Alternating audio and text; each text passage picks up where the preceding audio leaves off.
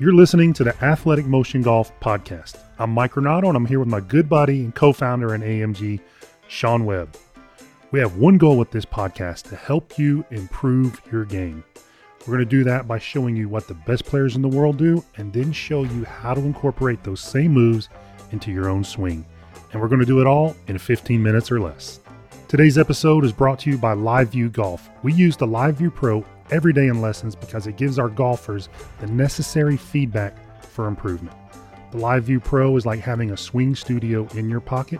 It's a tool we recommend to anyone serious about improving their swing. Check it out at liveviewsports.com/AMG to get $40 off at checkout. So a very common scenario, and this will bring a smile to your face, Sean. Very common scenario we see in lessons is, we like using 7-irons in lessons because it's kind of middle of the bag. Exactly right. And, most golfers will come in, they want to increase their shaft lean or lag or whatever you call it. And so they do some rehearsals and they have the handle way outside their front leg. And there's, 25 degrees of shaft lean, and they're really trying to overfeel what they want to do. And then, you work with them during the lesson, and then, towards the end, you'll pull out driver, and they'll make the same rehearsal with the driver. And that's where, for us, the red flags go off. Like this player does not understand the differences with delivering a driver versus delivering an iron. Yeah, and it can make where your drive goes. It has a huge influence on where that goes. Yeah, they're just not the same. It's not. One is way teed up, the other one's off the ground. One's trying to launch the ball really high with no spin. The other one we're trying to get some spin on. Yeah. And I think the confusion with the driver, people think, I'm just going to make the same swing with every club in the bag, including the driver. It doesn't really work like that. And one of the main reasons is, and Mike touched on it here with the shaft lean, the driver is one of the clubs you really don't want any shaft lean. You want to deliver that thing pretty much straight up and down. Straight up and down. That gives you the best chance to hit it level or slightly up, to catch it kind of high on the face, utilizing the right amount of loft on the driver. You're not adding loft by having the handle back, obviously, but having it come in straight gives you the best chance to use the driver like it was designed to be used. You'll get maximum ball speed, the right amount of height. If your clubs are fit properly, you'll have the right amount of height and the right amount of spin. And you add those three things together, the launch, the spin, and the ball speed, and you maximize distance.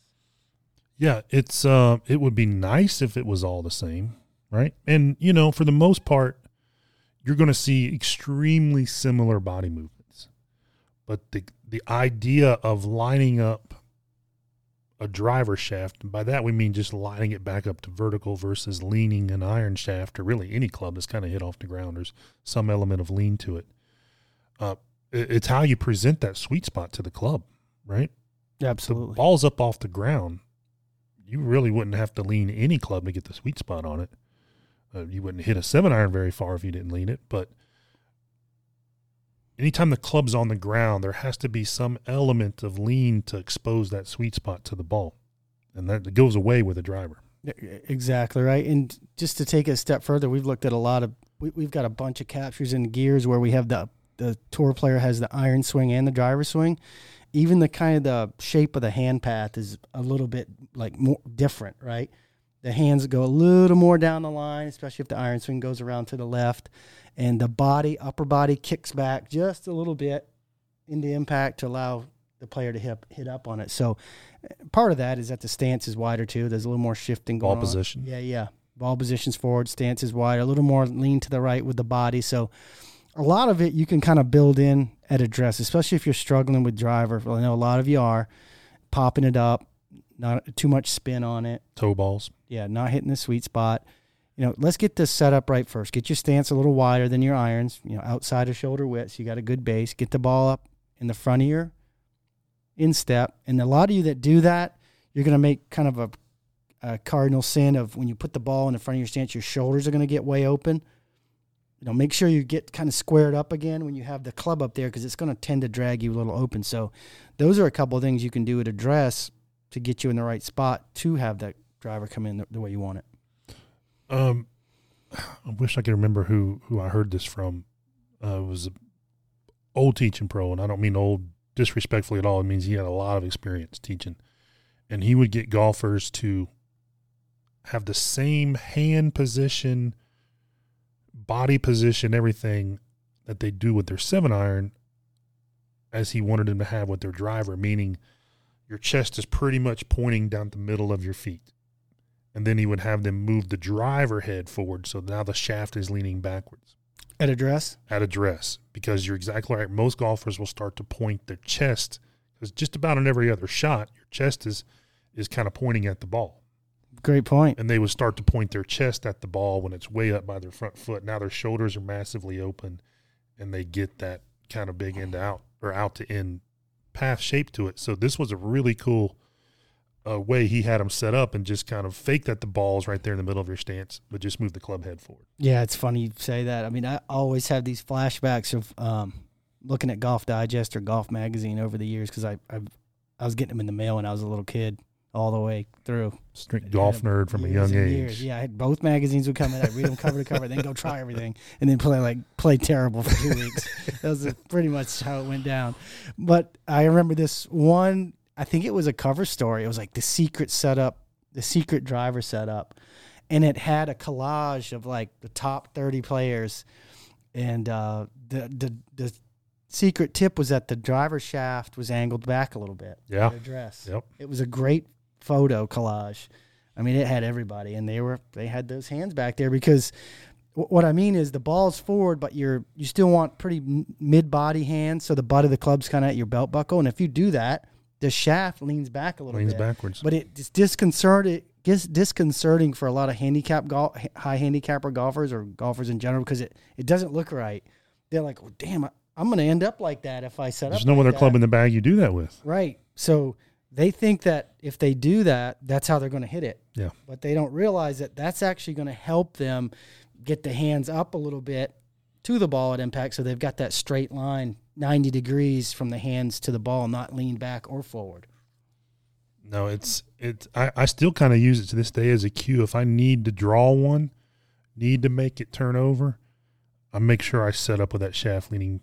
For whatever reason, it makes me able to hit an easier draw than, kind of a normal setup, because it kind of, to me, it looks like the face is more pointing left. I got you. Yeah. But yeah, definitely start to adopt that and most of you might not even realize if you do it or not. So first thing is to find out if your setup's correct. Have someone take a picture from dead face on and see where your ball position is, and then see where your hand / club head, club shaft are relative to that. Yeah, it's very difficult to set up correctly with a driver if you shove your hands up in line with a golf ball. Yes, very tough. The other good thing that can happen when your hands are back a little bit, it kind of presets you to sweep the grass a little bit on the takeaway, because it's positioned to, when you start back, the club has to kind of brush the ground a little bit, so you're not just picking it up straight up and almost like chopping down on it. It gives you a little bit of a lower start to the takeaway, because I know a lot of people tend to, obviously we call it chopping wood, right? They pick the club straight up like an axe and chop down. Mm-hmm. When the hands are back a little, it cheats you a little bit to taking the club back slot. I can remember years ago being in a golf tournament, and that was like, I was a junior golfer, and the one thing my dad would tell me, he's like, just make sure on the backswing when you drive, you just brush the grass, because you're taking it up, it's outside too much. And he wasn't a golf teacher, but he was a good player. He's a scratch golfer, and he could see when I started, I was just picking the club up with my arms, taking the club outside of the target line too quick, and I could not drive it like that. So he would just say, make sure you feel like you brush the ground a little. But if I had my hands forward, there was no way I could do that. It would kind of immediately pick up. Yeah, it's the setup with the driver is so important, isn't it? Yeah, you don't realize you don't realize that you put yourself in such a bad spot by not setting up the right way with the driver. And in many cases, depending on what the issue is, it can dictate how you move the club. Yeah, absolutely. If your setup angles are wrong, well, all of a sudden the golf swing just becomes a bunch of compensations. If your hips are closed and the upper body's open, I call it a twisted setup. Yeah, I see that every day. I mean, the face angle's wrong. The ball's teed too low, probably for a reason, because they hit down on it too much and they don't want to get sky marks on their driver. But they've already put themselves in a spot. Like, you could literally walk down the driving range and just say, okay, 50 guys or 50 golfers get set up to a driver. I'm going to come down and I'm going to give you a 1 to 10 on how good you're going to hit the next 5 balls. You know? Yeah. So, so I would say, okay, the first one, okay, this guy looks like a pretty good grip, pretty good setup. He looks like he's aimed pretty good. He's got the ball in the right place. All right, I'm going to give him a 7.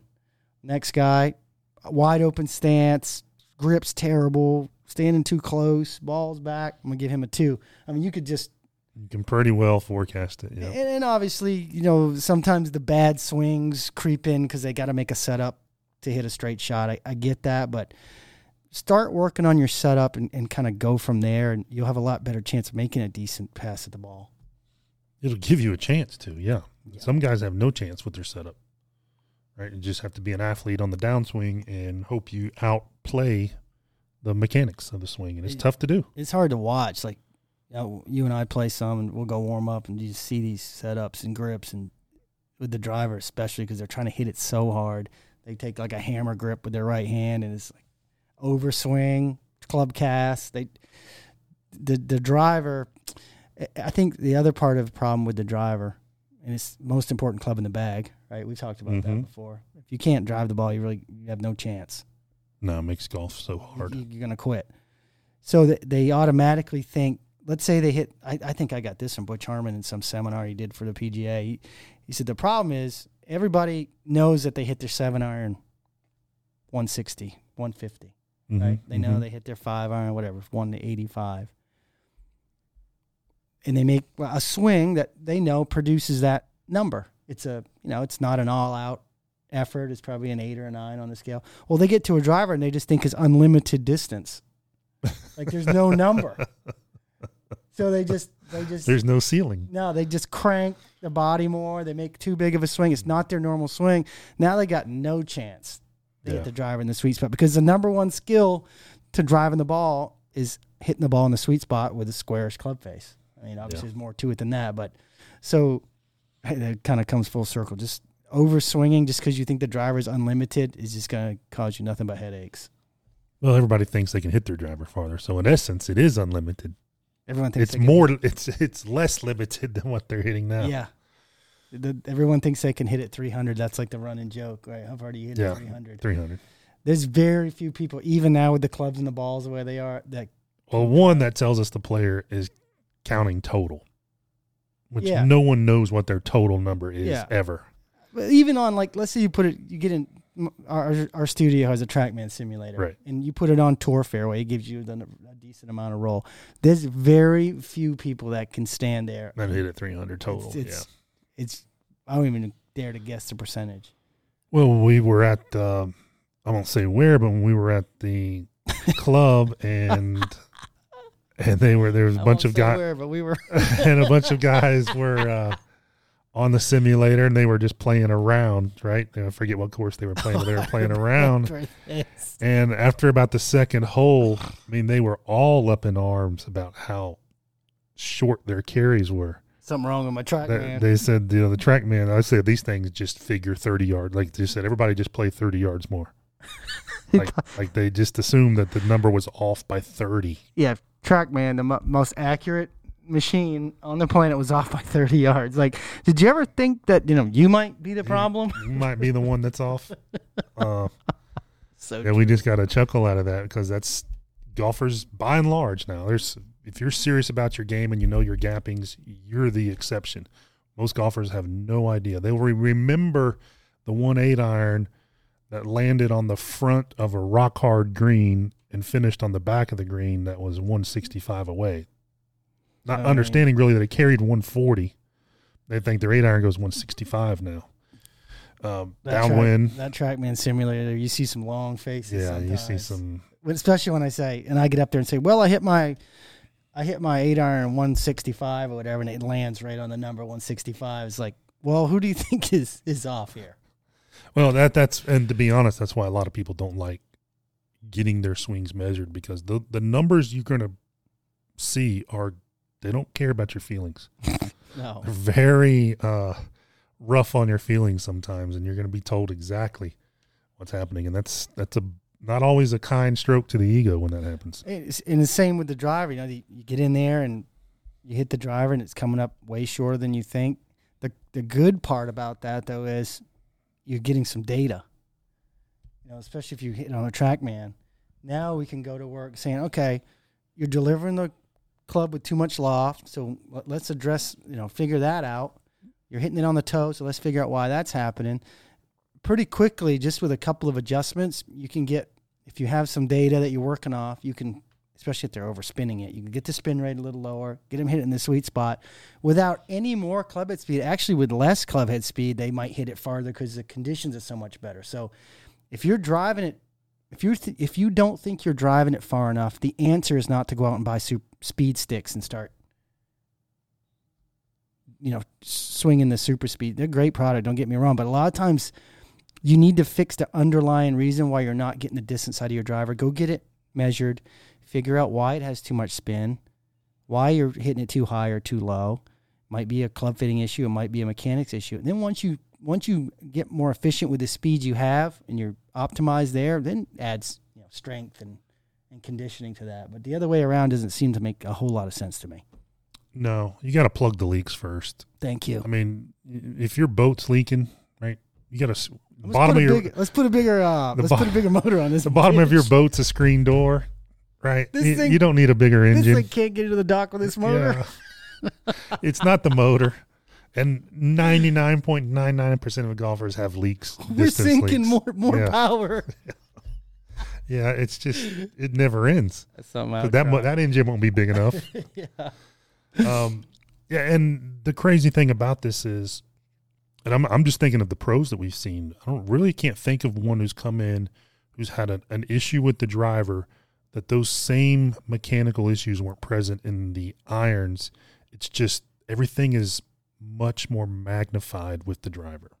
If you have a swing issue, you have a swing issue. You really don't have two different sets of mechanics, right? It's just as soon as you pull driver out and that swing gets long and it starts to go fast, whatever issues you have become magnified. So you're not really always going to fix your mechanical issues of how you move your body with the longest club and fastest club in your bag. Yeah. Yeah, it's like, go ahead, you finish. No, it's like the same thing is going to apply for your irons, even though you may be less noticeable or you may be able to get away with it. But that's where you're going to make your change at.